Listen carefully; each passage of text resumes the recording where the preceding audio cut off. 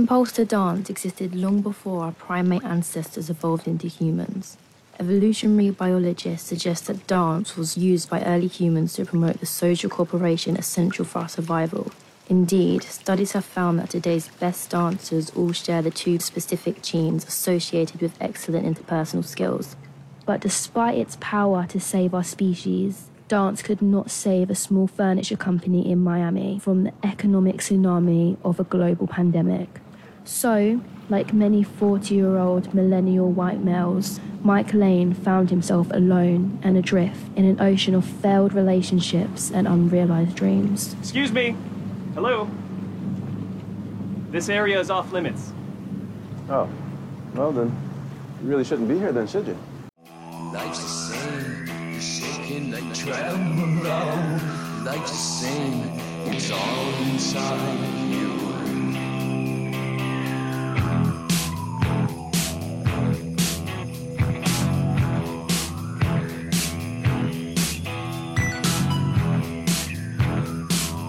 I don't really fuck with vegetables.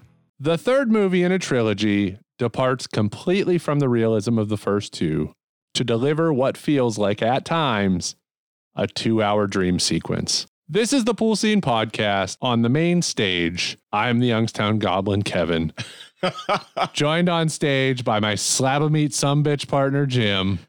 Big meaty men slapping meat. Hey now. Jim's got that dog in him. Hot dog, that is. Old hot dog heart. Fuck yeah. Pool Sceners. That would be my stripper name, Hot Dog. It would make perfect sense. Actually, it's kind of fucking awesome. It makes perfect sense. I could put it in a hot dog bun like Nick the Dick in Bachelor Party, except to be a small bun. It's a slider bun. It's a mini bun. Pool Sceners who have been with us since the start, or those who have went back and caught up on the back catalog, will remember we ended season 2 with a deep end consisting of Magic Mike and Magic Mike XXL. So now we end season 12 with Magic Mike's Last Dance, which ends the Magic Mike trilogy. However, the door is not closed on the franchise as a whole. More on that in just a moment. Steven Soderbergh, who directed the original Magic Mike, returned to direct the script written by Reed Carolyn, who wrote the other two. So we do have that symmetry. Yeah, where the same writer wrote all three movies, despite them feeling like completely different movies. But the look was definitely a Soderbergh feel movie. Yes. Yeah. Yeah, I agree. Soderbergh said at the end of last year that while this ends Mike's story, there's still other characters' stories to tell. Big Dick Richie. We're going to tackle that further a little later on. Magic Mike's Last Dance is a weird example where it was supposed to be direct to streaming, but then they shifted and decided let's do a theatrical release, which is weird. So I didn't even realize that is actually in the plan now for the Fast and Furious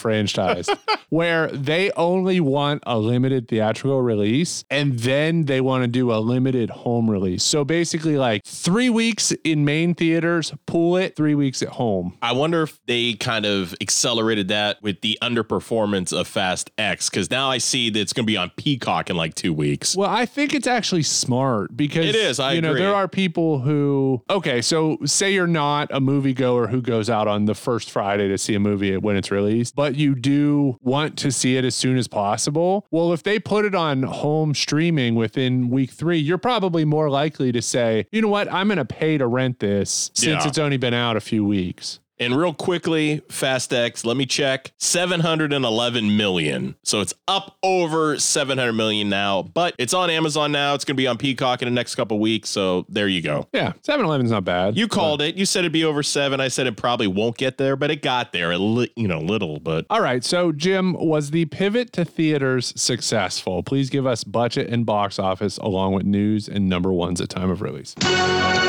From WUAB, Channel 43, where the news comes first. This is the 10 o'clock news. Magic Mike's Last Dance came out February of this year, 2023. And also, Pool Sceners, a little trivia for you for fans of the show out there. The first movie we've done, not a spoiler cast, that we are covering in the same year it came out. That's got to be true. I'm pretty sure this is true. So this isn't a spoiler cast, but the first movie we've covered in a calendar year, full-fledged episode. Full frontal. Nudity, big dick, Richie. $45 million budget, made $54 million at the box office. So not the best. You know, stuff's getting clobbered at the theaters, though. Like killed. Like Indiana Jones and the Dial of Destiny, the first weekend pulled in like 140. Yeah. $300 million budget, not including marketing. So you're talking close to 450 then. Probably. And they'll get there. But you know what I mean? But if you invest 300, and I'm going to talk about this later, if you invest 300 million in a movie, you got to get $1 billion. You have to. You have to. You got to. $300 million budget. You got to get to $1 billion. I'm curious when they're going to get to that point where they adjust like the budgetary numbers after a movie's said and done. Be like, break it down. Here's the box office. Here's the streaming number. You know what? Yeah. Kind of an incorporated number. So since this movie came out 4 months ago, I'm going to give you current day news as of today, recording 6/28/2023. Superman and Lois have been cast for the upcoming All-Star Superman movie.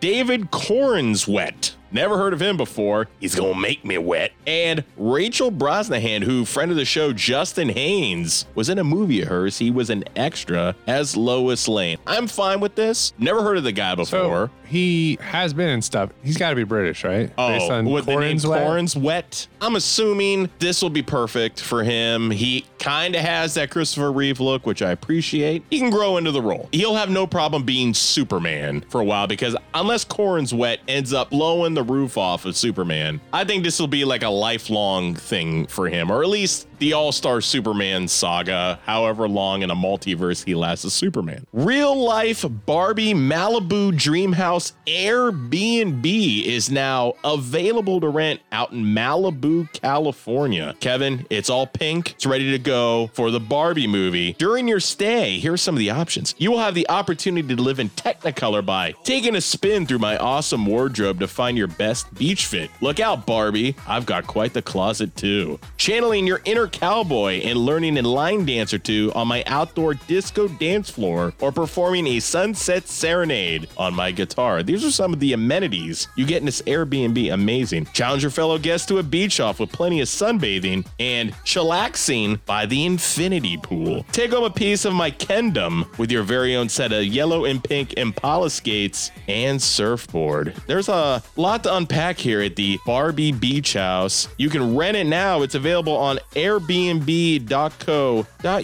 I don't know why it's on a .uk thing, but why not? 2 guest maximum, Kevin. It's a 2-day option. That's it. They don't have the price featured, but if it's on the ocean, guarantee you, it's gonna cost a lot. It seems like people think it just popped up. Yeah, I mean, the house has been there. It looks like they just layered it in pink paint. So I'm going to Chicago next month, and they have a Barbie cafe pop-up. It's fucking awesome. Really? Yeah, I think I might do it. There's specialty Barbie cocktails and Barbie food and such. Yeah, it looks pretty neat. Kevin, have you ever had an experience with a very cringy text? Not from me. A cringy text in general. Oh, like, sure. You should have not have gotten this text. It was sent to you by accident. Here are a couple cringy texts, courtesy of our friends over at BuzzFeed.com. We have the dad who, oh dear God, accidentally sent this text to his 14-year-old son instead of his wife. Oh no. The dad says, "Can you drive me?" The son repeats, "Yeah, we will, around 7:40. He's like, "Okay." Dad repeats, "Shave my balls and they feel so nice and smooth." Obviously, that was supposed to be for your mom. Oh my God, I'm sorry, man. Wow. That's a hell of a... You know what the most cringy text in there is? The fact that he said, I mean, I don't know what the dad's relationship with his son, but like the fact that he said that was supposed to be for mom. Because if he would have just left it, his son would have been like, "You're gross, dad." Yeah. You know, but it like wouldn't have been... Did he have to clear it up? No, that was for my girlfriend. Don't tell your mom. Right. What the fuck? And finally, Kevin, and this wife who accidentally sent the sext to her mother-in-law, who already disliked her, instead of her husband. So here we go. I just found out PJ and I, this is the wife, and I are leaving on the 5th. Will you be home to see her on this Sunday? Should be, but I will find out for sure and let you know. Sounds good, thank you. Here's the next one. You gonna miss my pussy while I'm gone? Oh my God, I'm so sorry. I'm going to die now. I swear I almost never send stuff. Oh my holy goodness. I am so very, very, very, very sorry. I'm sure your mother-in-law that detested you wants to make sure you miss the vagine.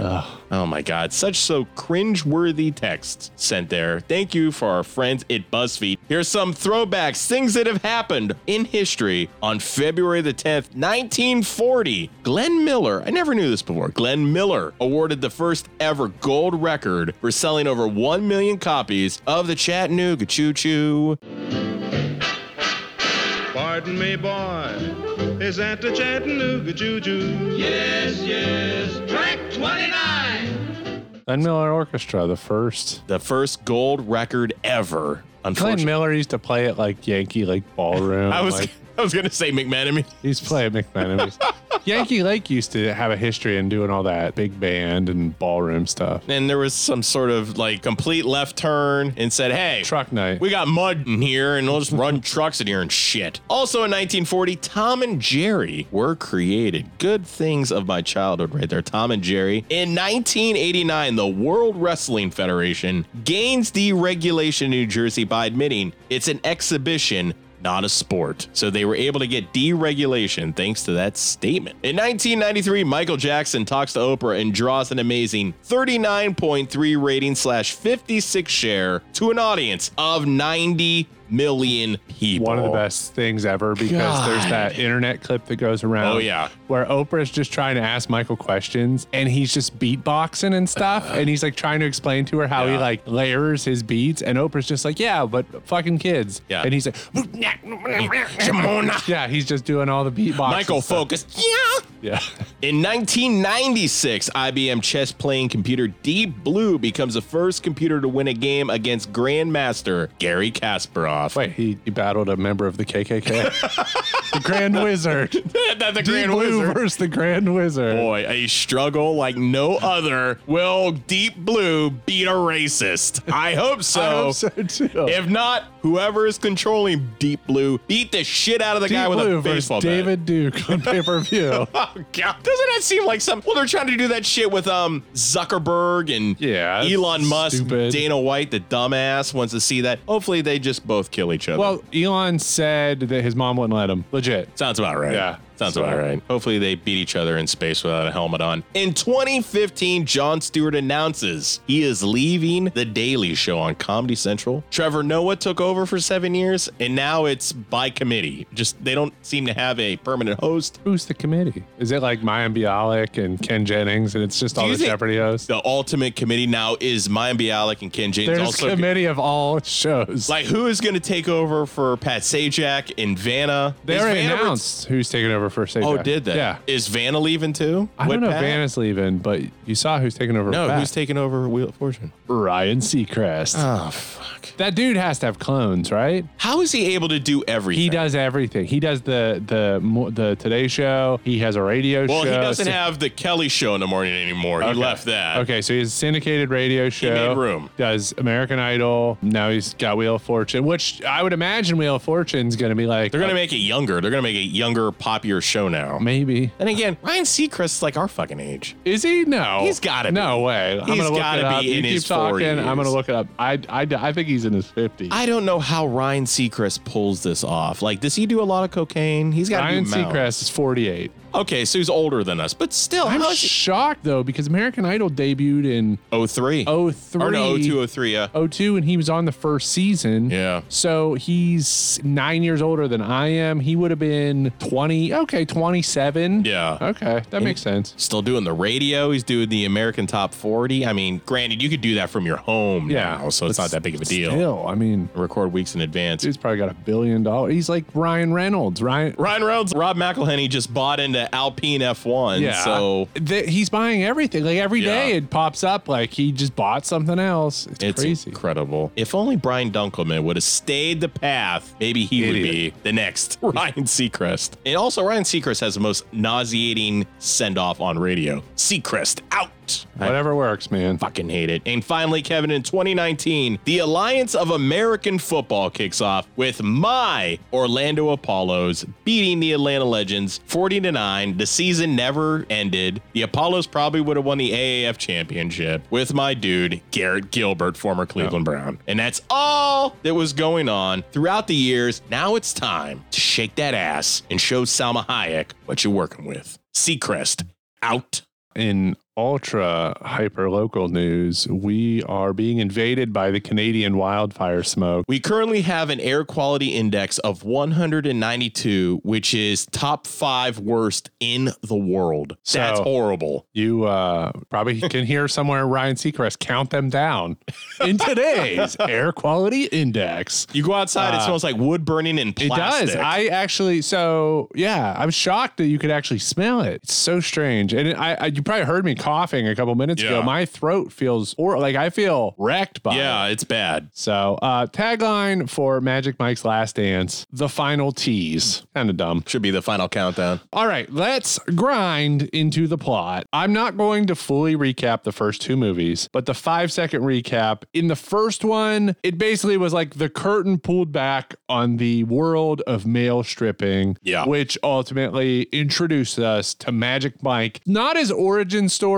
He's already in the groove of but things. we just learned what Mike's about. Furniture about. business. And the second movie, the second one, was like, all right, all these male strippers, we're getting old. Why don't we have like one last send off? We know we can't do this forever. Let's go on a road trip. Awesome movie. Incredible. Love that movie. Yeah. So now, when we left the events of Magic Mike XXL, so Mike, as Jim said, has a furniture business, custom built furniture. He's like struggling to pay for his employees' health insurance. He doesn't want to be a stripper anymore. Yeah, he doesn't want to be a stripper anymore. He wants to have a legitimate business, but he's struggling a little bit with the furniture business. Well, they don't waste any time in Last Dance. We learn from a voiceover that Mike has lost his furniture business in the COVID pandemic. Okay. All right. Relatable. Perfect way, to connect the dots. Now in his 40s, Mike Lane is a bartender in Miami for a catering company. And I get the feeling this is just one of he's probably odd jobs, just kind of does a little bit of everything. You know what's bad? We talked about this in the previous 2 movies we covered. And, Channing Tatum said that he did not like doing the Magic Mike role just because he had to get down into a weight. He looked really emaciated. Yeah. At the beginning of the movie, I'm like, he doesn't look healthy. Yeah, when we watched this, that's exactly what I said is he's like, I don't want to do these because you have to have such a low percentage of body fat. And the older you get, the worse it is to get that. Yeah, and it's not great. So while working a fundraising event as a bartender for a catering company, the event's for Maxandra Max Mendoza. What a name. Mike is recognized as a stripper by a girl we met in the first movie. So kind of a nice callback to just nice a throwaway character. She's now a lawyer for Max's foundation. After the event, Max asks to see Mike. How much would something like that go for? How much would something like that go for? 60,000? Maybe? $60,000? Yeah, 60. Let's call it 60. What the fuck did you do? She said it was a silly dance. Who said that? Kim said that? It was silly? Yeah, she said it was a silly dance, but that it would get my mind off of things.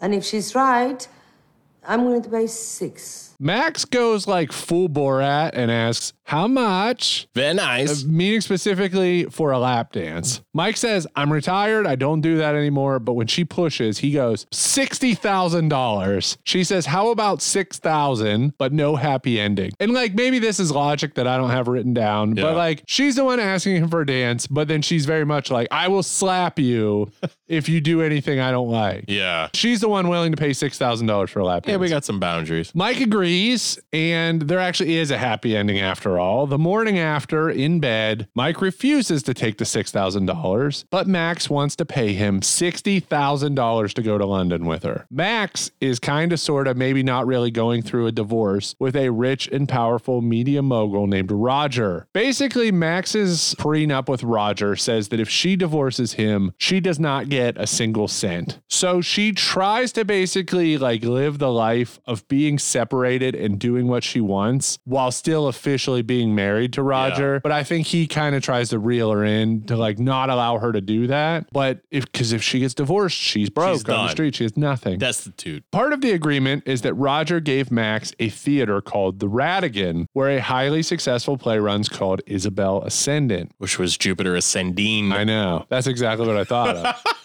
Max's plan is to close Isabel Ascendant so that Mike can choreograph a special dance production. So without further ado, I give you the visionary artist that inspired me so profoundly and that will take us to the promised land. Ladies and gentlemen, Michael Jeffrey Lane.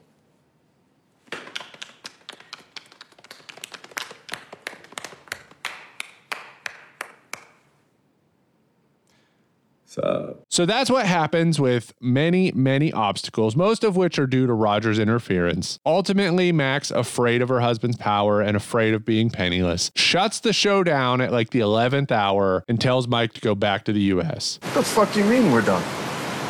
I'm sorry. I did my best, but I failed. Peter will come back and pick you up, and he can arrange a flight for you tomorrow. No. What happened? This isn't you. What the fuck is going on with you, Max? Nothing. What?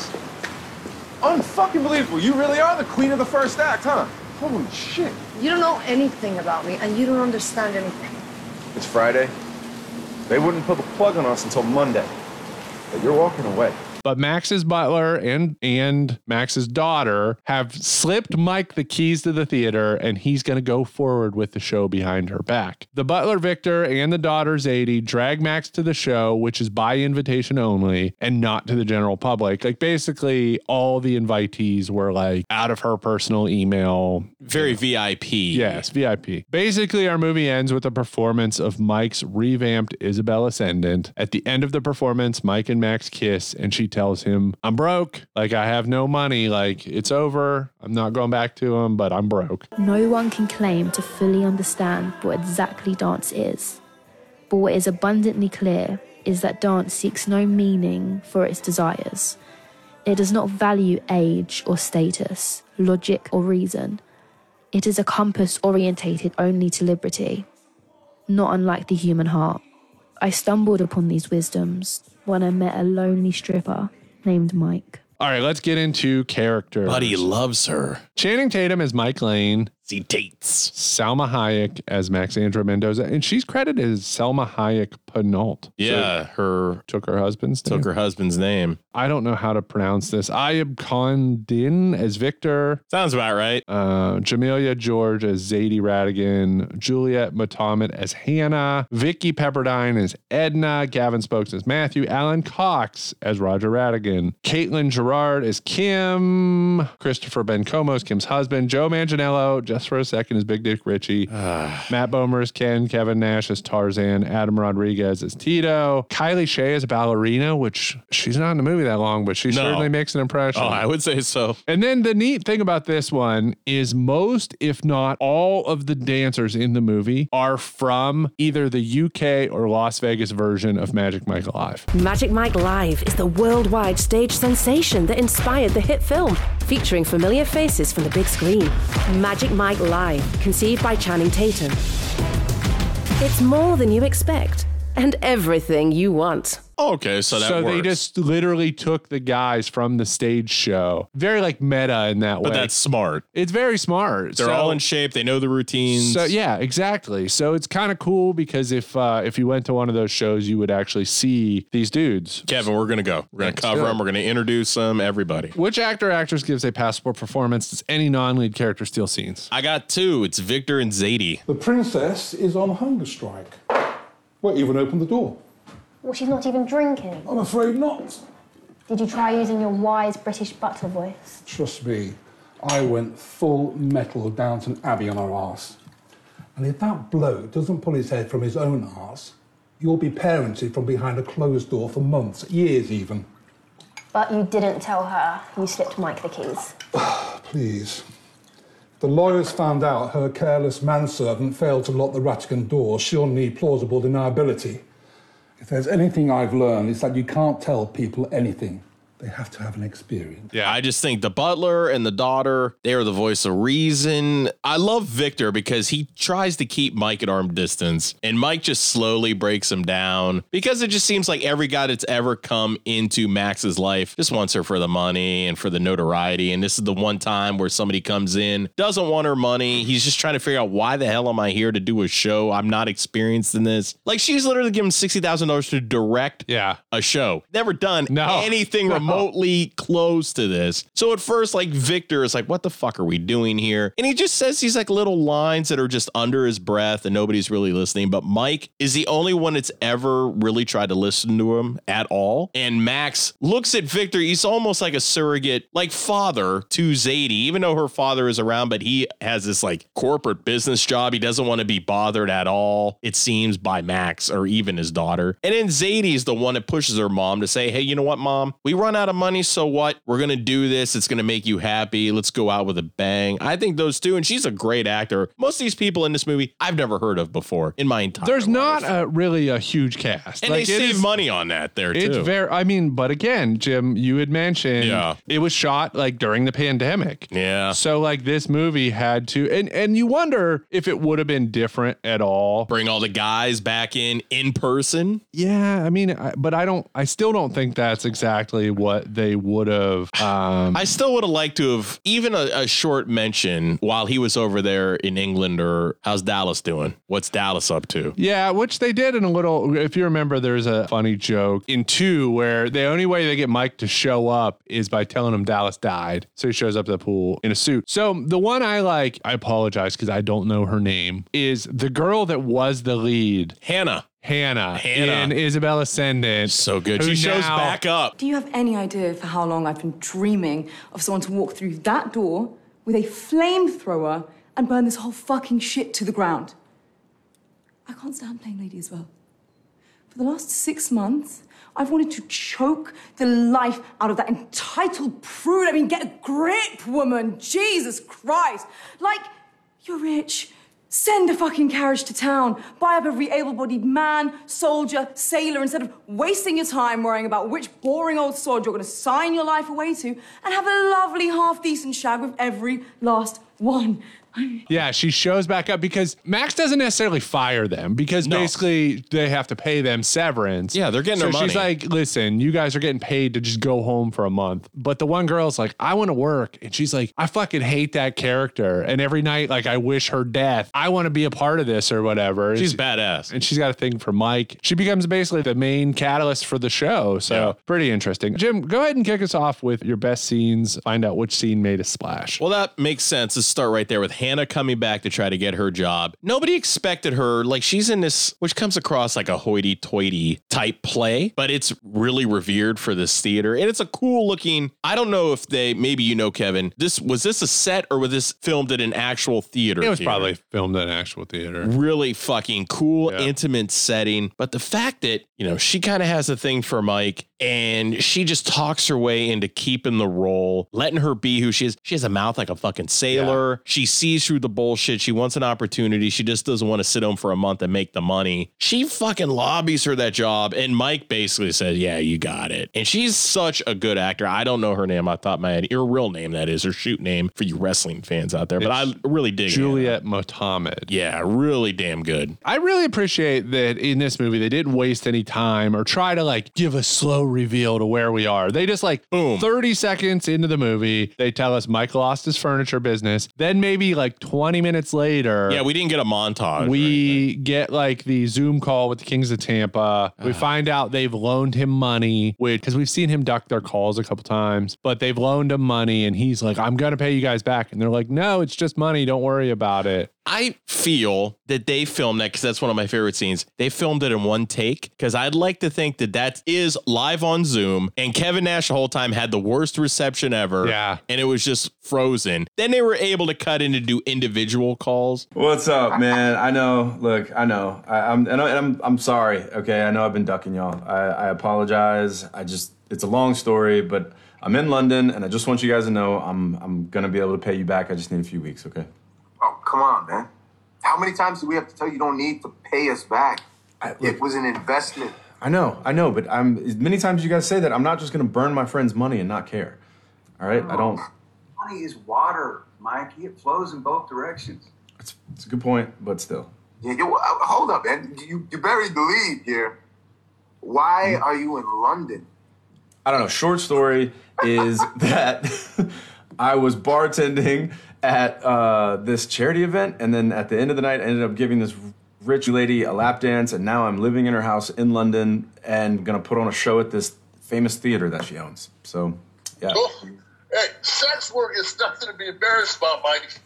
Especially when it's the living kind. Hey, look, thanks, Tarzan. Like, I'm basically just saying, though, I'm going to have your money. I don't exactly know what I said yes to, so I hope it works out. I kept reminding myself, listen, this was filmed during the pandemic. There's no way you probably could have got all these guys on one room together. Kind of disappointing because it's like you at least get to see them, but they were only on the screen for like 10 minutes. In fairness, though, because I love the second one so much, I kind of like, we got our story in the second one with the Kings of Tampa. We like, it's nice to just pop in and see what, because we don't get anything about them. We don't see like, well, how is Tito doing the yogurt like food truck thing, or like Tarzan painting? Like, we don't know anything. I would like to think that Kevin Nash just got done with a podcast and he's like, I'm going to film this real quick for 5 minutes and that's it. I'll smoke a little weed and I'm good.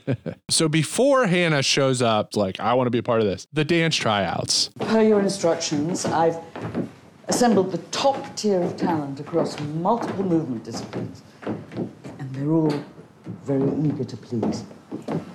And quite athletic, as you requested.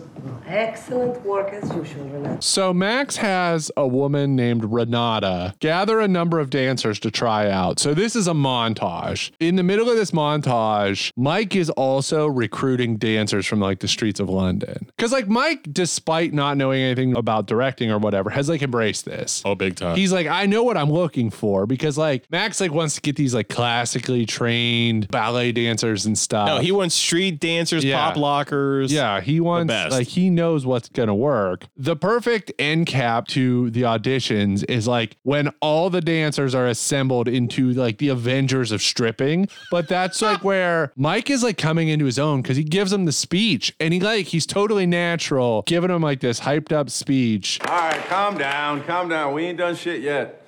All right, you guys have all the talent in the world. Ain't no question in that. Each and every single person here was hand-selected because they bring something unique to the table that we ain't never seen before. All right? But I have a question for you.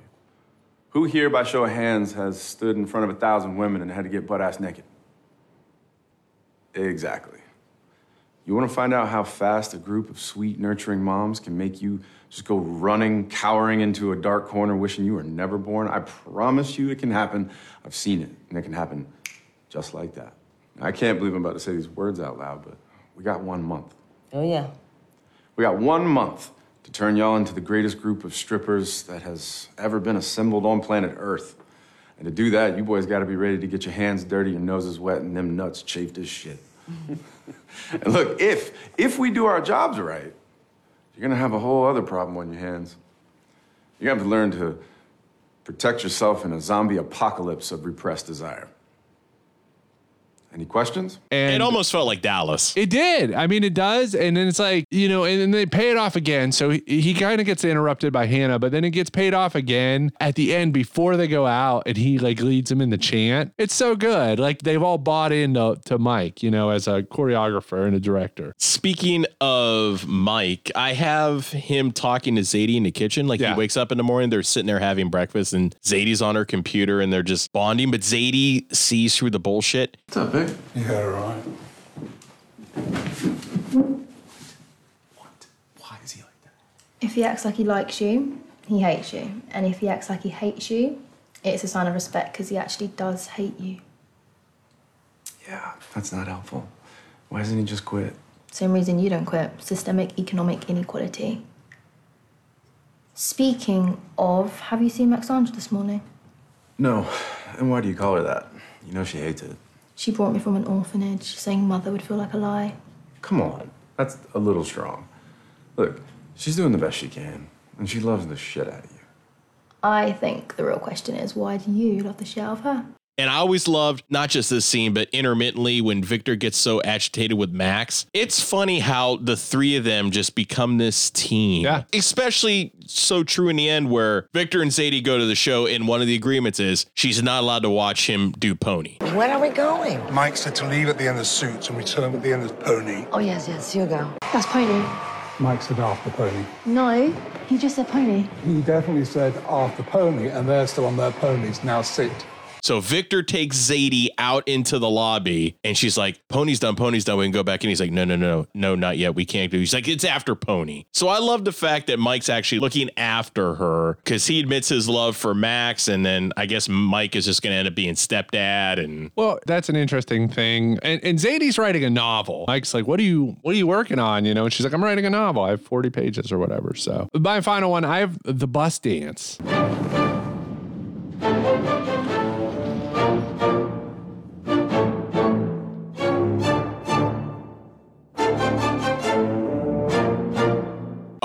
So perfect. Their show has been temporarily shut down. One of the obstacles I mentioned earlier, specifically because of modifications to the theater, which they don't have the proper permits or they don't meet code. But ultimately what it is like Roger's trying to shut it down. So there's this woman who can basically sign off on the changes and waive the permits. Isn't it like a 3-foot step or something? It's like a 1/4 inch too big. It sounds so stupid. So the dancers basically need to convince this woman named Edna to sign the exemption. So to do so, they kind of like learn her routine like a serial killer. It's literally James Bond. Yeah. And then when she's on the bus, they start doing this like pretty impressive, choreographed dance on a bus. And she like loves it. She signs off, but that only lasts so long. And then, they can't get around the further changes. All right. With that said, there's not a swimming pool. Actually, there is a swimming pool. There is. At the beginning, at the Miami house, at Max's house, there's a swimming pool. Beautiful house. There's also a water stage, which we'll get into. I want to talk about that later. Okay, let's get out of the pool. Hey guys, ready to shake your ass? Hot Dog is here to provide. That's a great introduction. Hey ladies, coming up to the silver stage. Hot dog. Hot dog. With mustard. I did just think of the Emma Stone sketch. I fucking love it. I watch it like once a year. The Emma Stone sketch from SNL where she's like, big, fat, juicy, hot dog. So funny. Where it's Pete Davidson's posters coming to life. It's so fucking funny. Oh, yeah. Do you like my fat, shiny hot dog? All right, we are going to discuss the best third movies, or what some might call threequels. Yeah. If you like that term. There's a lot. I went through. And there's a lot of bad ones. There's a lot of bad ones, which I'm going to touch on too, but there's like 200 plus. It's crazy. Second sequel. I mean, and like some of them, they're so bad, but I'll go first. And right up top of my number 5 pick, I will go Die Hard with a Vengeance. Oh, yeah. This is my number 4. 1995, John McClane gets a reluctant and unwilling partner named Zeus to solve a bunch of deadly puzzles in New York planted by a terrorist named Simon. But Jim, most of the Die Hard sequels, I don't know if you knew this or not, sucked after 3. Weren't supposed to be Die Hard sequels. They were just action scripts that plugged in John McClane and slapped the Die Hard name on front. For example, this movie was intended for Brandon Lee, and it was called Simon Says. Interestingly enough, Warner Brothers bought it to be a Lethal Weapon sequel. Oh. But before Simon Says, they almost used a script called Troubleshooter, which had McClane fighting terrorists on a Caribbean cruise line. They didn't use it because they said it was too similar to Steven Seagal's Under Siege. Yeah, I get that. But then the script was purchased and, of course, became Speed 2. Oh, God. So Speed 2 was almost Die Hard 3. Could you have imagined if Keanu decided to do Speed 2, would it have saved Speed 2? No. Okay, I agree. No. Because a lot of people are like, all I needed was Keanu. No, because then Jason Patrick was basically being Keanu The light. only thing that would have saved Speed 2, I love Speed 2. It's so fucking bad. It's but horrible. I like bad movies, but it's so bad, it's so stupid. The only thing that would have saved Speed 2 is Speed 2 not existing, because it doesn't make fucking sense. They don't need one. If it was the same, if it were Dennis Hopper's character from Speed, yeah, and he was back somehow, his head didn't fall off. You're fine. He was back and he hijacked another vehicle. Okay, like we're on. That makes sense. But like the fact that Annie goes on a cruise, yes, and it's happening again. Like it's so stupid, and it makes it even worse that Jack is not there. Yes, it's just some random. Everything's about it real, but it was almost Die Hard 3. Yeah, and Die Hard 3 was actually almost Die Hard with a Vengeance was almost Lethal Weapon. Speed 2 was almost Die Hard. So that would have been Lethal Weapon 4 because Lethal Weapon 4 came out in 98. Lethal Weapon 3 came out in 92. I don't remember Lethal Weapon 3. I don't know if it'll come up. I'm trying to remember which one that is. So my number 5, and I watched the first 2 yesterday because I've never ever seen them with my dad, but I've seen this one 1,500 times. Indiana Jones and the Last Crusade. I can't believe you haven't seen it. You've seen Temple of Doom yesterday. You saw Temple of Doom for the first time yesterday. Yesterday, and I never saw Raiders of the Lost Ark. Movie. Yeah, dude, fucking Short Round is awesome. The heart rip and dude, I was like, this is some serious fucking shit. But you got Data whooping ass. Yeah. He beating the shit out of that kid. It was fucking awesome. Yeah. And I never saw Raiders of the Lost Ark either. So for some reason, never saw them both. Awesome movies. This one I watched a lot because I think for me as a history buff, it kind of had more involvement in World War II and the Nazi shitheads, and you know Sean Connery playing his dad in this is. I love when he got to that point with Sean Connery where they basically had to give up and go, listen, you're a Russian, you're a Scotsman, you're an American, keep the accent. Yeah. It's the best. Yeah. I love it. My number 4, A Nightmare on Elm Street 3, Dream Warriors. Great song. 1987, in my opinion, the best Nightmare on Elm Street movie. After the sequel, Freddy's Revenge, so after part 2, flopped critically. Still need to see that one. New Line was actually going to end the series. They were like, makes sense. They were like, 2 movies were done. But one factor working against Freddy's Revenge is that Wes Craven was not involved because he didn't want it to be a franchise. He was one and done. He wanted to make one movie and have it be done. But at the same time, he saw the second one and was like, this fucking sucked. So he agreed that he would co-write the third movie as long as they agreed to end the series. Oops. Whoops. Because there's how many more? And a TV series. Anyways, this is the one that revolves around teenagers in a psychiatric hospital. The NES game, A Nightmare on Elm Street, is based on Dream Warriors. And there was also a Commodore 64/PC game. Of course. Which is also based on Dream Warriors. Nightmare on Elm Street, was that decent for NES? I only ever played Friday the 13th. Wow. I don't know that it's good, but I love it. I love it. It's like, because it's so weird and it's like, it was like kind of rare. I have a copy in a repro box, but it's, super cool. I always loved Friday the 13th on NES, even though it was completely so weird, made no sense. So stylistically, it's fucking dumb. Jason in the purple suit. Yeah. So cool. Love it. Dig it. Well, my number 4 was Die Hard with a Vengeance. Okay. So my number 3, Fast and Furious Tokyo Drift. Yes! Covered it. 2006, we did cover it back in season 5. That probably sums it up pretty well. But one thing that I want to mention that we did not mention on that episode, at least I don't remember mentioning on that episode, is that Justin Lin was adamant that they shot scenes in the most crowded part of Tokyo. They could not get the permits needed to film, so they pulled an Escape from Tomorrow and they just filmed anyways illegally. Yeah, fuck it. But the cool thing is that the studio hired a fall guy. So whenever the cops showed up, and Japanese police are famously nice, they'll talk to you for 10 minutes and like are very friendly. Well, the fall guy would step up and be like, I'm the director, and they'd arrest him, and then the cops would leave. So this dude would do a night in jail, and meanwhile, they would just continue filming after the cops left. We're good. So I liked that. I think it's because the scenes in Tokyo in that movie are fucking awesome. They're badass. Like when they're drifting in the middle of like the intersection. How nobody got killed. Yeah. So cool. Is incredible. They parted the seas. Shout out to my people in Tokyo for that. It was pretty awesome. So my number 3, I mentioned Sean Connery before. We got another Sean Connery on this list. The third James Bond movie, Goldfinger.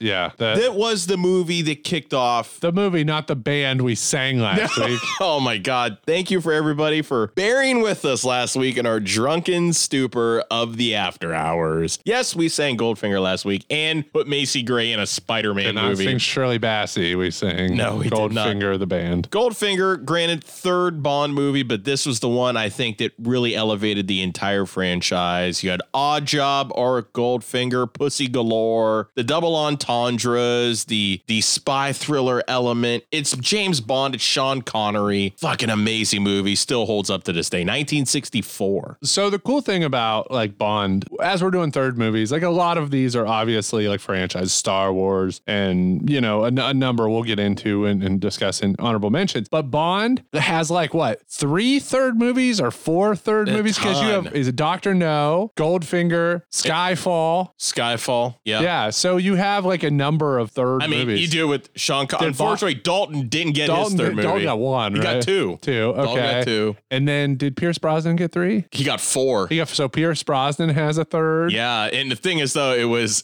those movies after Goldeneye. Not great. No, really not. But especially Die Another Day. But then Daniel Craig got 4, 5. 5. He got 5. It's cool because Bond, and then I'll just say Star Wars. Like Star Wars has 3 third movies. Yeah, 3 threes. So another movie, my number 2 that had a third, and then they had 2 thirds. Lord of the Rings: Return of the King, 2003. This film won a holy shit 11 Academy Awards. They won every single award that they were nominated for, including Best Picture, Best Director. Based on J.R.R. Tolkien books from the 50s, widely recognized as one of the greatest films ever made. I've said it on this podcast before. The thing that I like about this movie is that they resolve the story. They do. And then give us the happy endings of like what happens to all the characters we've come to know. Frodo has the injury from the Nazgul and he goes to live with the elves. But so mind you, this is a 3-hour and 20-minute movie. So if they all of them are. If it would have been a 2-hour movie, it's harder to resolve everything in an hour and then give us an hour of the epilogue. But this is truly, in my heart of hearts, this is what I am begging and praying for, that I hope this is what they do with the Fast and Furious. So in the final movie, kill or arrest the baddie halfway into the movie, and then literally spend the last hour of the last Fast and Furious movies seeing where Tej goes, what happens to Ramsey. Where the fuck is Brian? Where does Brian show up for the cookout? Like, you know what I mean? Like, give us that. Closure. End it on that. Ultimate closure. Who are Dom's parents? That'd be great. Yeah, I think that's how they need to end Fast and Furious. God, I remember I sat through all 3 of the Lord of the Rings movies in theaters. The only thing I can ever remember is the Battle of Helm's Deep in the 2 Towers, which I thought was like, whoa, this is fucking amazing. See, it's so cool because like, and the Battle of Helm's Deep's fucking one of the coolest things ever filmed. It's like nuts. But the cool thing is like most of that shit, the big battle and stuff, it happens in the second movie. It does. And then the third movie's kind of just like the ring. Kobe. Clerks 2. Do Bam. the Kobe into the Mount Doom, and then they ride a fucking Eagle back or whatever. I wish it was a luck They dragon. take Eagle Bauer's van from Rock and Roll High School. They drive it back to the Shire.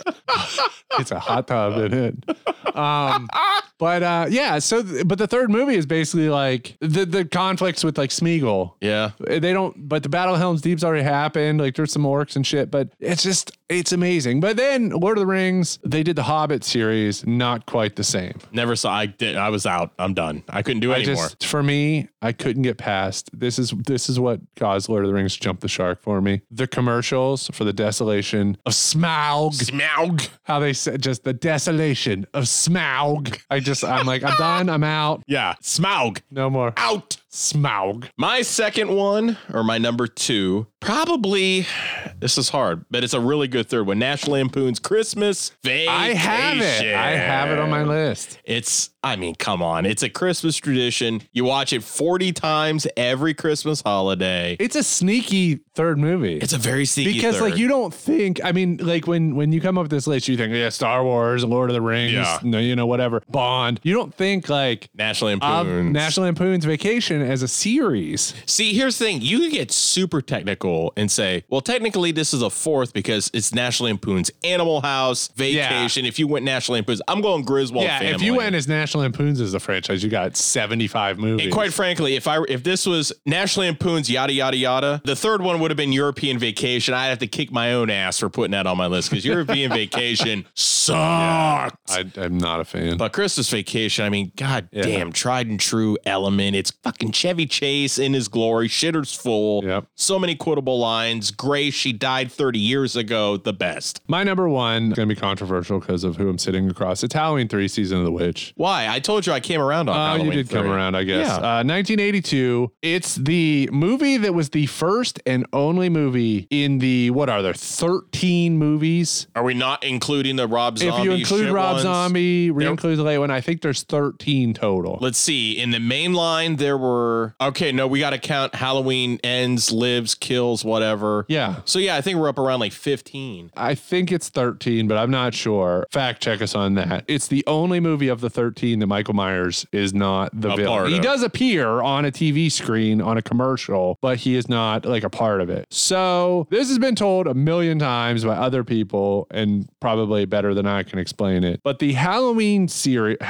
movie franchise was supposed to continue after 2 with each installment being a new story. So every year there would be Halloween, Justice for Werewolf, Halloween, Dracula's back. Yeah. Whatever. Yes, Yeah. exactly. So each year it was supposed to be a different Halloween movie. I think what ruined that is the fact that the second one also had Michael Myers. It did. So you had 2 with Michael Myers, and then we're supposed to have a bunch. I always found it weird because Halloween 2 takes place the same night as the first Halloween, but 3 years in real time have passed, and Jamie Lee has a bad wig. Yes. Basically what they were looking for is like an anthology TV series. That's what they were after. That's all they wanted. So one of the great critical reviews of the movie, and of just like all time in general, Vincent Canby of the New York Times said, Halloween 3 manages the not easy feat of being anti-children, anti-capitalism, anti-television, and anti-Irish all at the same time. Whoa. Although in sort of a lighthearted way, because he also says it's probably as good as any cheerful ghoul could ask for. It's a fun movie. Yeah, I came around and on it is cursed. Tom Atkins is great. Yes, Tom Atkins is the fucking man. There's just the right amount of like absolutely over the top, ridiculous, stupid stuff. Fucking Silver Shamrock sprinkled in between like some cool effects, like the kid's it's really fucking good. bugs coming out of his head and shit. And then like it's got a very distinct style, even though it's not like John Carpenter. It's got like the sound effects and the way the score is. It's very much like recognizable. It's unique. I love it. It's one of my all-time favorites. All I can do is give you all a warning out there. If you have like the first edition standard DVD of Halloween 3, don't fall asleep with it on. It repeats that Silver Shamrock song over and over and over again. It will haunt you in your dreams. Speaking of something that will never haunt you in your dreams is my number one, Star Wars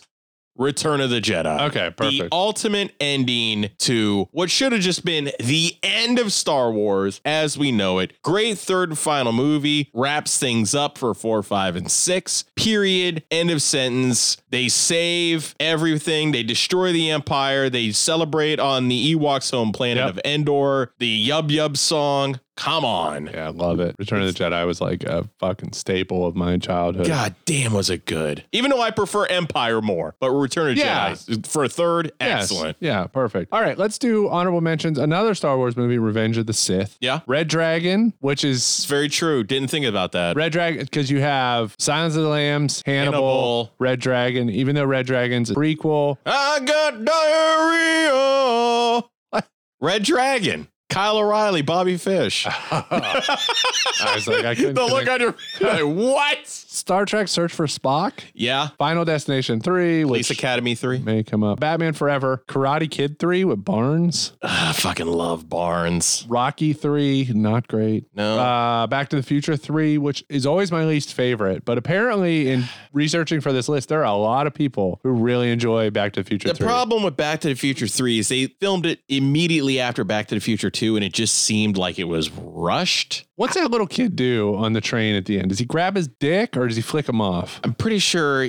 I thought it was flicking off because it's right when Marty and Jennifer at the end of the DeLorean's destroyed. Our hearts are broken, and I think he points to his dick. Now that I think about it, he grabs his ball. It's almost like the dude and it's in the cut. It's like the dude that hangs Brain in Teen Wolf. Yeah, he hang Brain? Oh, that's right. He does hang Brain. He's in the bleachers, and he like as they're all celebrating, like there's his dick. Yeah, right. Not a Teen Wolf 3, unfortunately. Yeah, because Teen Wolf 2 is so great with fucking Jason Bateman. Mission Impossible 3, great one. All right. So quickly, if we're doing the worst, Smokey and the Bandit 3. Don't even realize that exists. Because it wasn't Burt Reynolds. It was the Snowman became the Bandit and Burt Reynolds did a cameo. Well, that'll do it. Yeah. My least favorite movie of all time, hands down, no debate, Star Wars Rise of Skywalker. Shit movie. Spider-Man 3. A horrible, horrible movie. Godfather 3. Yeah. Hangover 3. Yeah. You didn't need 2 either. 2's great. I didn't 2's like fantastic. Yeah. But 2's fantastic, but it's the same as the first one in a different place. Yeah, and then 3. But 3,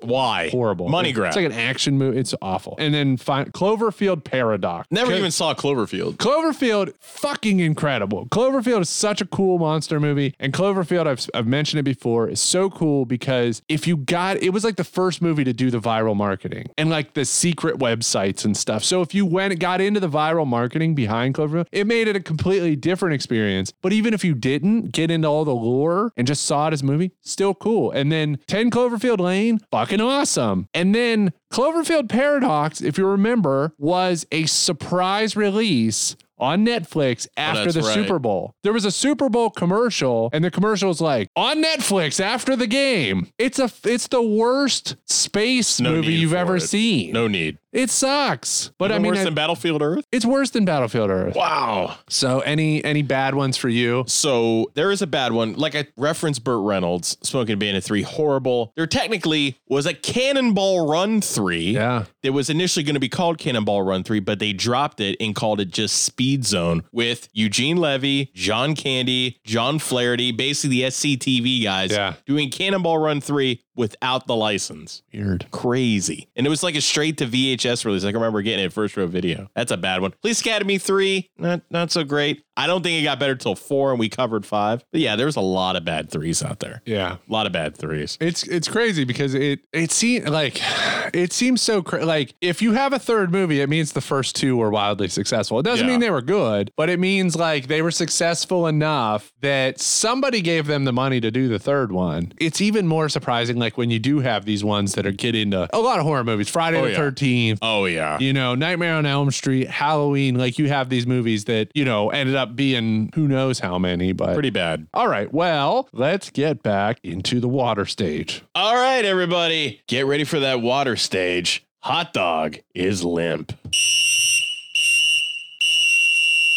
When I say water stage, it sounds like I'm talking about like Mario Brothers or Sonic, like Emerald Zone. All right, I've got 2 critical questions. First, I always like these ones. What happens to Mike and Max after the end of the movie? They're broke. Mike doesn't have a job. All the money they made on this, they didn't make any money. Oh, that's right. They had to eat the shit on it. It's free, and then we'll get into it. I'm assuming Mike has an apartment in Miami. Okay. So they all moved back to the apartment. I didn't write anything down, but I think even though Max is broke, she has name value. She does. Because She's very of who she was married to. Oh, yeah. So I think Max can probably put something together, would rake in some cash, and then maybe she ends up fronting the money for Mike to reopen his furniture business or do something else. There's so many questions. I mean, he does have a lot. I'm assuming he still has a lot of people who bought furniture off of him. He has a great reputation for the product he puts out. Maybe they can get into it together and restart the business, and they're equal partners. And then Sadie can help them market. She's good with the vocal word. What the fuck am I saying? She's very good with words, and she can help market. It would be a really good idea. As we mentioned earlier, the door is open for more movies under the Magic Mike umbrella. So what spin-off would you want to see from this universe? And I will say, I'll put some ideas on the table. A Mike Lane origin story. So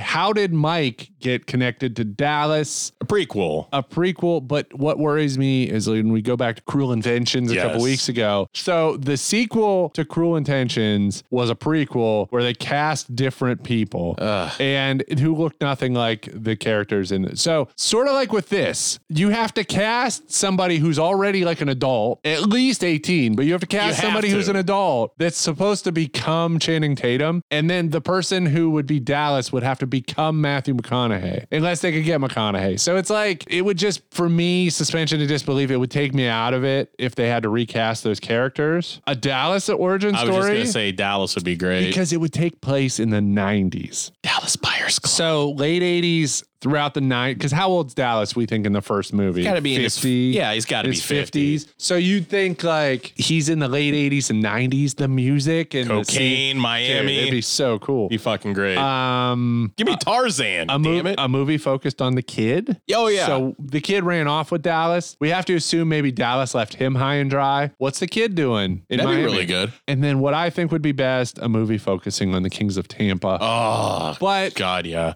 I just don't know what it could be because they're done stripping. Big Dick Richie's a family man now too, so it's I don't know. It would be interesting because it would have to almost be like straight drama. That's why. I mean, and you could even spin it off to new characters. Yeah, why not? Pick one of these guys that's in Last Dance as one of the dancers and tell us what their life's about. Give me some sort of crazy Fast and Furious Magic Mike crossover. It's all shared universes. Why the hell not? Yeah, it's Mike gets a G.I. Joe card at the end.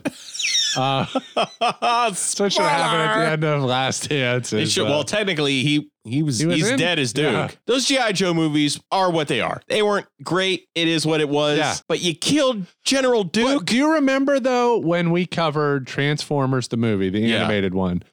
They wanted to kill everybody, which Transformers did. New toy line. And they wanted G.I. Joe to kill everyone. And I think in the G.I. Joe movie, Duke, the cartoon G.I. Joe movie, Duke was supposed to die, but instead he just goes into a coma. He was too popular. Yeah. His toy was selling. So they just want to kill everybody, sell new toys. Bastards. Somebody that probably went on to be a male stripper when he got if he got paroled, David McCall. Hey, Mike. I don't know if you know who I am. I'm pretty good with woodworking. I know how to carve stuff into skin. I mean wood. Would you hire me, okay? It all could have been different, Mr. Walker. You should have allowed nature to take its course. Now up on the main stage, David Fear. You think you're funny, okay? He just be Fear. Hey, I'm Fairy. He comes out beating his chest. Nicole forever. I'm sorry I can't take your money. Nicole Sorry, forever. I can't do it, okay? You want to see my dick? Wow, that was a Boogie Nights. Yeah, that's fucking if you look at as Fear as a prequel to Boogie Nights, it's way weirder. Dude, oh my God. He moved to LA because he had to leave Seattle for some reason. All right, Logic. Max is a powerful woman who's straight up. She has a staff. She has lawyers. She is organizing a fundraiser. She's a powerful woman. She has no problem asking a bartender for a $6,000 lap dance. So it seems like her position / power would prevent her from actually asking because what if he was an undercover cop or something? Can you imagine? Derails everything. I get that she wants to escape her life, but she's asking a stranger for a lap dance. Yeah, it's weird. It is in a weird way, she has too much to lose. It'd be a weird way. It'd be easier to just ask to fuck him instead of asking for a lap dance. It's too much to ask. It's too much to ask for somebody in her position. It's weird. Speaking of Max and the dance at the very beginning, the stripping dance, let's give kudos to that furniture. I don't know how that furniture didn't break, how she didn't get flown through a storm door. He proceeds to do this standing, you're holding onto something and you're able to stretch your body outward. I forget what you call that. You know what I'm talking about. Yeah. He does it on some sort of weird cube thing on the fucking floor. I swear to God, I'm pretty sure Salma Hayek got pregnant during this lap dance. I got pregnant. My question about the lap dance is, why is Mike the one who gets blindfolded? Yeah. Shouldn't it be her who's blindfolded and then he's dancing on her and she's just but he blindfolds himself. Yeah, but she's the one that's supposed to be sensory deprived. Yeah. He knows where things are. I mean, why is he blindfold himself? Because he's I can't get a boner. Is that the whole thing? He's trying to debone her? So strange. And also, no lap dance ever, male, female, anything, fucking unicorn, would be worth $6,000. No fucking way. $6,000? I don't care who you are, how famous you are. No way. $6,000 lap dance. The longest techno mix song ever. That song didn't fucking end. Gonna get a lap dance to Echoes by Pink Floyd. Still not worth $6,000. That'd be an interesting question. If you had $6,000 and it had to be blown on a lap dance, you had to pick the song. What song would you pick for that $6,000 lap dance? Because that's going to last with you forever. It's going to be a story that will never die. You're going to be what song was it? Do you want to get weird? Singing Edmund Fitzgerald by Gordon Lightfoot. I don't know. Kiss from a rose seal. Yeah. Kiss, Love Gun. I don't know. It would be. It'd be crazy. It would be 7 by Prince. So Max purchases Mike for a month. So RoboCop Game Boy theme. There you go. That's exactly the right answer. Max purchases Mike for a month. So in a lot of ways, it's like a loose reimagining of the toy. Oh, except not racist. Yeah. It's like, Jesus Christ. There's no piranhas or drunk Ned Beatty. Go check out that episode. That was fucking weird to cover. The show really gets shut down after one night because when Max is like, all right, show's done, we're done. And Mike's like, why don't we just do it? They're not going to shut us down till Monday, implying that they would be able to perform for like 3 nights or something. But instead they get the one show and that's it. But don't you think some sort of high roller would have sat in that audience or word of mouth saying, yes, hey, bankroll this show. You got a hit on your hands. Take it to Vegas. That's exactly one of the things like I'm thinking is that somebody was like, keep the show, new venue. Yeah. Which has been done in a number of movies. Like there's an animated movie called Sing, and basically there's issues that lead to their theater like literally collapses. So they just still perform the show, but they perform it outside of the collapsed theater. There's like at the end of the unfortunately prematurely canceled Glow on Netflix. Yeah. They're taking their show to Vegas. Yeah. You know,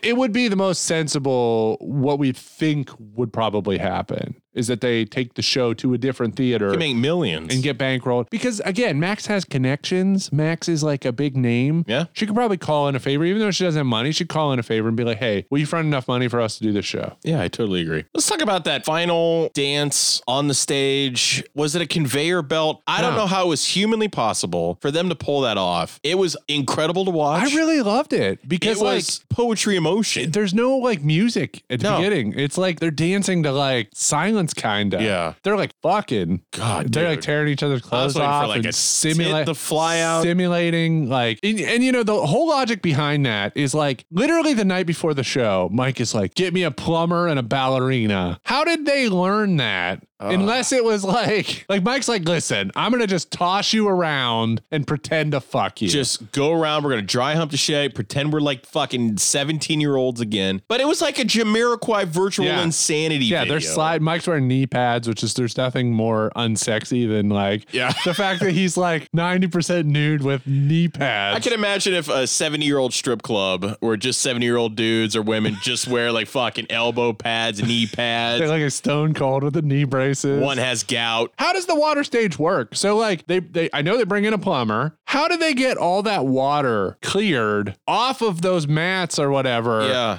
To set the stage for the final like dance. Just waiting for somebody to come out with a fucking squeegee and just start squeegeeing all off right, stage. intermission before the final song. It's going to be 5 hours. Plus, we got a SeaWorld situation happening. People are going to be in a splash zone. People are going to be fucking soaked. It's fucking raining. Nobody got a poncho. And then, I just don't know how. And how could they do that every night? How could they clear all that water? Plus, let's be honest, after a while, you're going to get sick. I mean, you're going to get pneumonia. If Mike gets pneumonia, you're fucked. He's the only one who knows how to do that dance. Got a respirator and knee pads. I think I know the answer to this, but we get voiceovers a few times from Zadie telling us like the history of dance and then talking about starts it off in the beginning. Yeah, talking about like when a stripper named Mike met Max, whatever. Named Mike. Are those direct excerpts from the book that Zadie's writing? How cool would that be? I think that's what it is. That makes sense. I think so. Zadie's book, her novel that she's writing, is about Mike and Max. It's The Last Dance. And she's writing the story. That's and a that's really what the cool voiceovers idea. are. I think that's what it is. That's a good thing, and I never thought of that. There's a tiny subplot where Roger is afraid of his mom. Yeah. But Roger's like what? Like 60 something? Yeah, he's approaching the 70s. And we never meet or see his mom. We hear her on the phone one time, or we at least hear him on the phone saying like, no, mommy. You know, whatever. It's weird. The whole question of this movie is basically like, what's more important, money or happiness? Because it seems in this universe, you can't have both. It's like a short-sighted view because like the whole conflict of Max is that she's afraid of not having money. She's terribly unhappy in her marriage, but she has has money. But she has money. So she's like, how can I have my cake and eat it too? I don't want to be poor, but I don't want to be with him. Is it the whole predilection with money is just because her love for Zadie and she wants Zadie to be able to have everything? Or is it more her being... I think it's her because Zadie would still have everything. Yeah, it's true. I mean, well, that's a good question too. So where's Victor going now that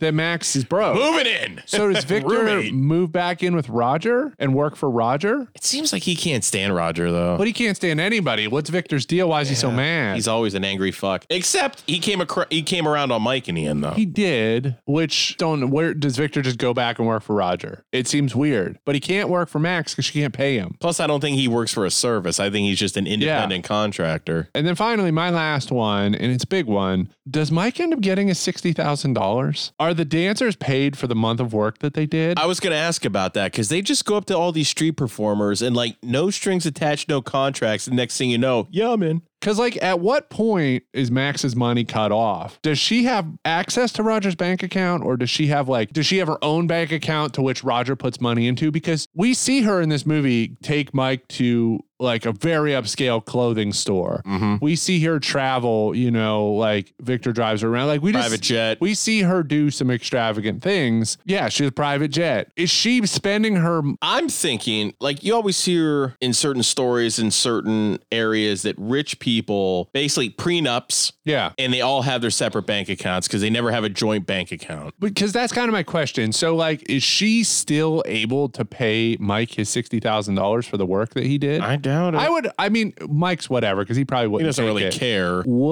I would hope those dancers are getting paid. That's why I'm hoping the show gets picked up at another place and they bring the dancers with them. It pays off in dividend. I don't understand.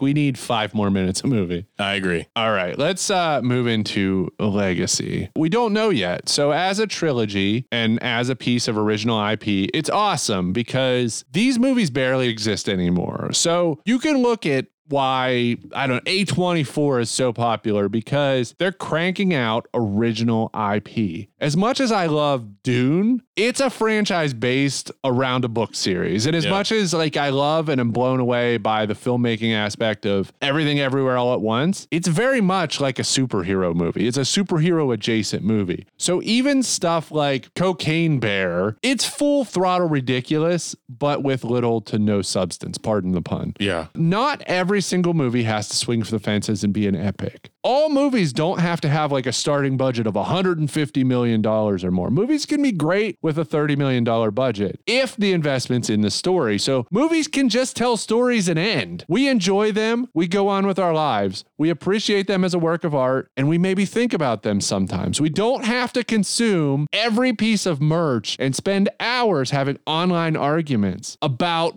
fuck you, I think it's Andrew Garfield's the best Spider-Man or whatever, and there shouldn't be fucking 3 or 4 Spider-Man series. Yeah, I agree. Magic Mike XXL, one of my top 5 favorite movies of all time because it's just a positive movie that's super fun, has a ton of heart. It's a fun, dumb road trip movie. And it's a lot like the first Ghostbusters movie, but with body oil and dicks instead of ectoplasm and proton packs. Well, one does come out of the other. Yeah, it's about platonic relationships and doing something special with your friends. So I'm sorry that became a rant, but the point being, I really appreciate Magic Mike as a whole because it is a trilogy not based on a book, a comic book, superhero thing, a video game, some existing piece of IP. It is a trilogy that exists out of thin air. I agree. It's sort of like Before Sunrise, Before Sunset, After Sunset, whatever those movies are called, which the guy who did Dazed and Confused, Richard Linklater. Again, you made a trilogy out of just something in your brain, not based on anything. These movies can exist. It's it just drives me crazy where we are. It's horrible. Yeah. Everything has to perform. Has to hit a certain number. Like you said, if you have Fast X, it's a $400 million budget. It better hit $1.5 billion or you're fucked. And see, that's the thing too, is I love Fast and Furious. Yeah, we both do. It is a return to popcorn summer movies. And it's impressive that it's original IP because again, not based on a comic book. It wasn't a video game. It wasn't a toy series. Yeah. It's just something organic happened. They made a car movie. They made a movie about street racing and stealing VCRs. And then it went places. But it accepts the fact that it went places. Yeah. So now it's a completely different thing. And I love that. But like where I'm disappointed in Fast and Furious, I mean, listen to the Fast X spoiler cast. In the Fast X spoiler cast, like we mentioned, like I have no problem that it's like very far removed from what it originally was. But like my problem is this, that like, again, they're spending $300 million on the budget and then it has to make $1 billion. And, you know, and they've got problems, frankly. They have a lot of problems. But yeah, just please, more original IP that goes to theaters. I remember like recently I watched Fast Getaway with Corey Haim, which I loved growing up. Don't love it as much now as I did growing up. I watched it the other day and I was like, you know what? It was a fine movie. Yeah. And that's it. Why can't things just be a fine movie? Exactly. It always has to be, can this be a sequel? Can this be a trilogy? Can it be a series? Can we sell t-shirts? Can we have market merch? toys? Like I watched Fast Getaway. I was like, man, that was kind of fun. And that's it. Yeah. Which it did have a sequel, but that's neither here nor there. Yeah. But just a fine movie. Just make fine movies. And I think, honestly, like last year, and this wasn't supposed to become this big thing, but like last year or a couple years ago, you have Glass Onion, the Rian Johnson movie, and then you have Knives Out was first and then Glass Onion. I think that's why people liked that so much, because it's just fine. It's not the best movie I've ever seen. It's not iconic. It's not legendary. It's not something people are going to be like 50 years and be like, it's not like Clue, where Clue is like a great, good movie that people just love. You know, Knives Out and Glass Onion aren't that. They're just fine movies. And that's all they have to be. What happened with fine being such a negative term? You know what happens with fine? It makes the good movies even better. That's right. Because it makes them stand out if you make fine movies. But now every movie is like, got to be cocaine. Like if it's not a franchise or a superhero or a Marvel or whatever, then it's got to be Cocaine Bear. Then it's got to be just like, we're going to fucking cocaine and fucking marketing and like covering something up. Or like even Renfield, which is like Nicolas Cage, because that's its own package. Oh, yeah. You know, and like I like some of Nicolas Cage's like more recent movies and stuff, but it's just everything has to be either, again, crazy. It needs its own hook for some reason. Or to be just a fine movie, it's got to have like a crazy hook. Nothing can just be like, hey, we're putting Roger and His Friends, the movie. Like nothing. It can't just be how many normal movies did we grow up with? It was all just normal movies. Yeah, it was great. It was great. It was so like something like Harry and the Hendersons. Yeah. Just a normal movie. Fine movie. It's fun. It's not totally stupid. Listen, I grew up watching, my favorite Disney movie was the North Avenue Regulars. Yeah. A fucking church blows up in a Disney movie, for fuck's sake. Yeah. It's a great, fine movie. That's kind of why, like, I think it comes out this week, is the Jennifer Lawrence No Hard Feelings. Yeah, I was reading up on that. It's almost like and people are like, oh my God, this is crazy. It ain't nothing new. No. It's Porky's, American Pie, Just One of the Guys. She does like a skinny dipping scene that she wanted in the film because she's like, it was fun, dumb fun. It is a raunchy teen sex comedy. Yeah. Every once in a while, those just come back around. Now, are they going to look and see what this does at the box and go, all right, probably. we got sequel. Got to get a second kid that she dates or something. We need more tits in the next one. Yeah, I don't know. All right, well, that went on way too long. Stick around for some plug. Pool Sceners, once again, thank you for listening to this episode of the show. And don't forget, as always, like, comment, subscribe, rate, and follow Apple, Spotify, and Podbean. You leave us a 5-star review and we read it on the air, we'll send you out a bit of a prize. Also, don't forget, check us out on Facebook, Instagram, and Twitch. If you guys are unsure how to get there, we have a one-stop shop now, and it's called Linktree, linktr.ee/Pool Scene Podcast. If you guys would like to contribute to the show in any way, help for future content, maybe even put it towards a cup of coffee for us, there is a link at the top of the Linktree that will send you to basically a tip jar. We love you guys, and thank you once again. And now, back to Kevin. Final App Guy, are you just fine? Yeah, the final lap.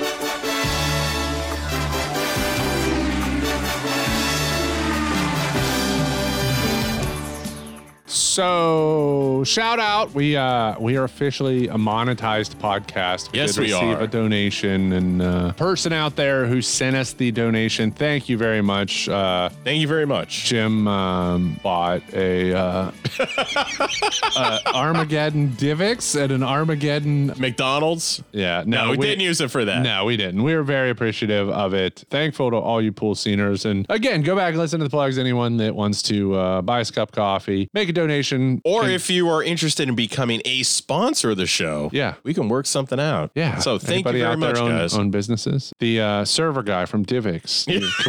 Can Divx become the official? You know what I love about that Armageddon Divx? It's sealed and it has the Circuit City price tag of $4.49. so good. That's what makes it. For those that listened last week, you heard a lot about Divx, but that was almost our lost episode due to drunkenness. Oh my God, dude. It was a train wreck. But after listening, because I had to listen to it back, and I will say, I'm impressed that I was able to stick to my notes so well, because I truly don't remember recording like much of that. So I said after the 23-minute mark, I didn't remember any of it. And I now know how rock stars are able to get on stage wasted and still perform. Because think about for years, for decades, rock stars have been doing heroin and cocaine and drugs and booze and all Vince Neil. And they get on stage and somehow still perform. It clicks. And I got just a little taste of that last week. And I honestly had reserved this in my block of notes because I was like, I'm going to cover everything we missed. And surprisingly, we didn't really miss anything. I think we got all of it. You get to that point where we start slurring the words a lot. You can totally hear the booze in the background. Now, before I started editing the podcast, I was like, this one, because none of us remembered. Yeah. I'm like,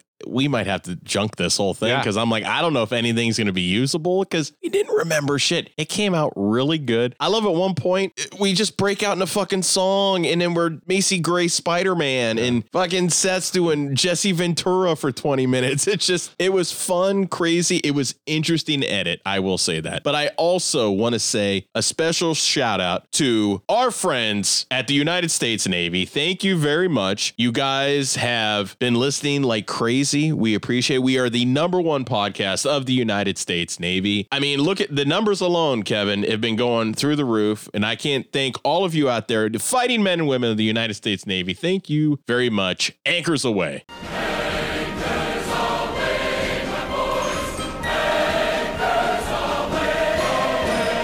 And so speaking of movies based on IP and all that, we're less than a month away from Barbie versus Oppenheimer. Yeah! So I encourage everyone to make it a double feature. So I'm thinking the right way to do this would be have a coffee and a breakfast sandwich or a coffee and some toast or something. Go catch a matinee of Oppenheimer, then burger, fries, and a milkshake in between, and then go see Barbie. Kevin, could we be hinting about something? Maybe. Possibly. Yes. If we can pull it off. I have to see Barbie with the fam. Yeah. Well, I already promised the missus that me and her would also see Barbie. Yeah. But Barbenheimer? Yeah. Holy shit. Gotta do Barbenheimer. Oh my God. I think that would be so much fun. Well, Oppenheimer's 3 hours long. We got to keep an eye on Barbie's box office because Barbie is going to perform better at the box office. I'm making that prediction now. Barbie's going to perform better at the box office, but obviously Oppenheimer's going to get awards nods and Barbie probably won't. Won't at all. But I'm hoping like Barbie, where do we think the Barbie runtime is going to come in? Like 140, 130, Oppenheimer's a full 3. The one thing that makes me nervous about Barbie is Will Ferrell. I didn't even realize he was in it. Is he a Ken? I think he's a villain. Okay. I don't know. It might be too hammy. I like Will Ferrell. Like I love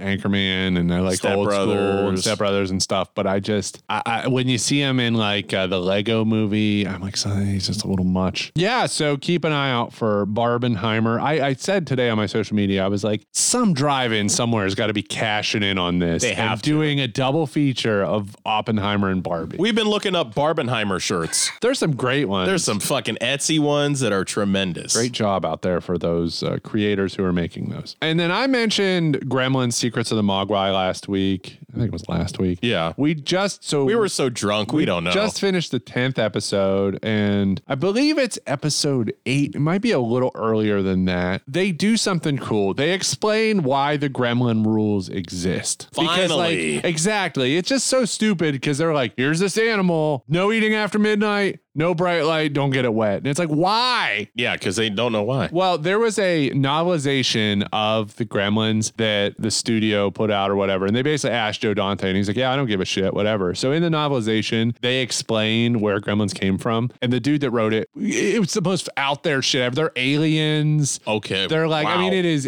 bonkers. Yeah. So this show kind of retcons all of that. And I will say, okay, so this show does kind of lose the plot a bit because it's also very much out there. Like it takes place in the early 1900s. It's Sam Wing is a child. Okay. But even though the movies are about a universe where gremlins exist, I would say the Gremlins are still pretty grounded movie. You know what I mean? It's a real world. There's just happens to be gremlins. The show is not grounded whatsoever. I do appreciate that they explain why the 3 Gremlins rules exist. So spoiler, if you don't want to know, skip ahead maybe 30 seconds and I will just briefly explain it.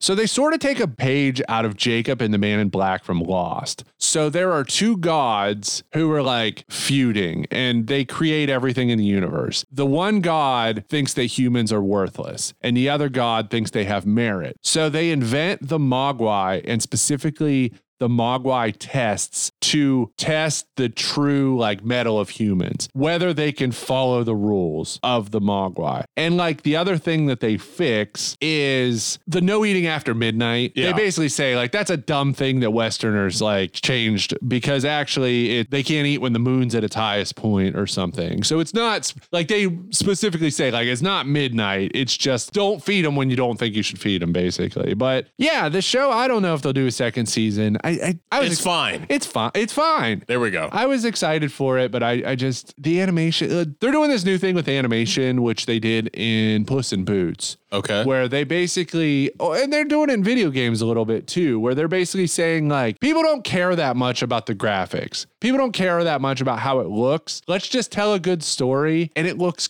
good enough. Okay. And so that's kind of how like Puss in Boots looked. And I think it won the Oscar. And then that's how Gremlins basically is. It's kind of just like, it reminds me of N64, to be honest. Or like PS1. It's got like, the hair looks real. It reminds me of Create a Wrestler on Attitude. Nice. WWF Oh, Attitude. that's horrible. Yeah, it looks kind of bad, but still enjoyable. Like at times I'll be like, it looks kind of shitty, but from a story perspective and stuff, it doesn't take away. That's good to know. All right. Well, there's a lot of ranting and raving. And this effectively... This is the end of season 12. Wraps up season 12. And we going to be venturing in to lucky number 13. Season 13. And we got some goodies coming for you. Been talking about doing a number of things here. So couple watch-alongs here and there, yeah. Yeah. So until season 13, pool sceners out there, Silencia.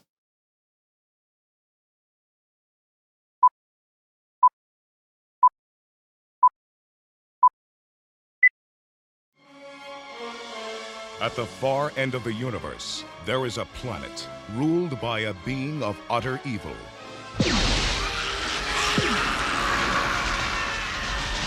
And there is only one man who dares challenge him.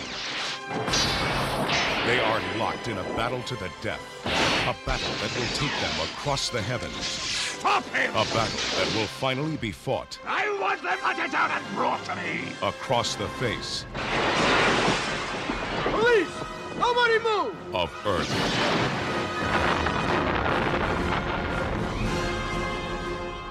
I think I'm gonna need some backup. Can you show us the way? Of course. No.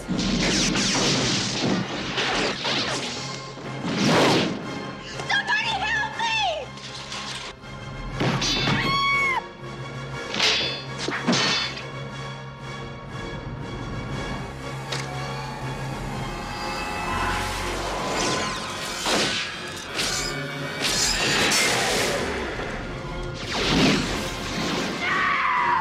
Julie! From a distant galaxy, they have come to Earth. Dolph Lundgren as He-Man. Frank Langella as Skeletor.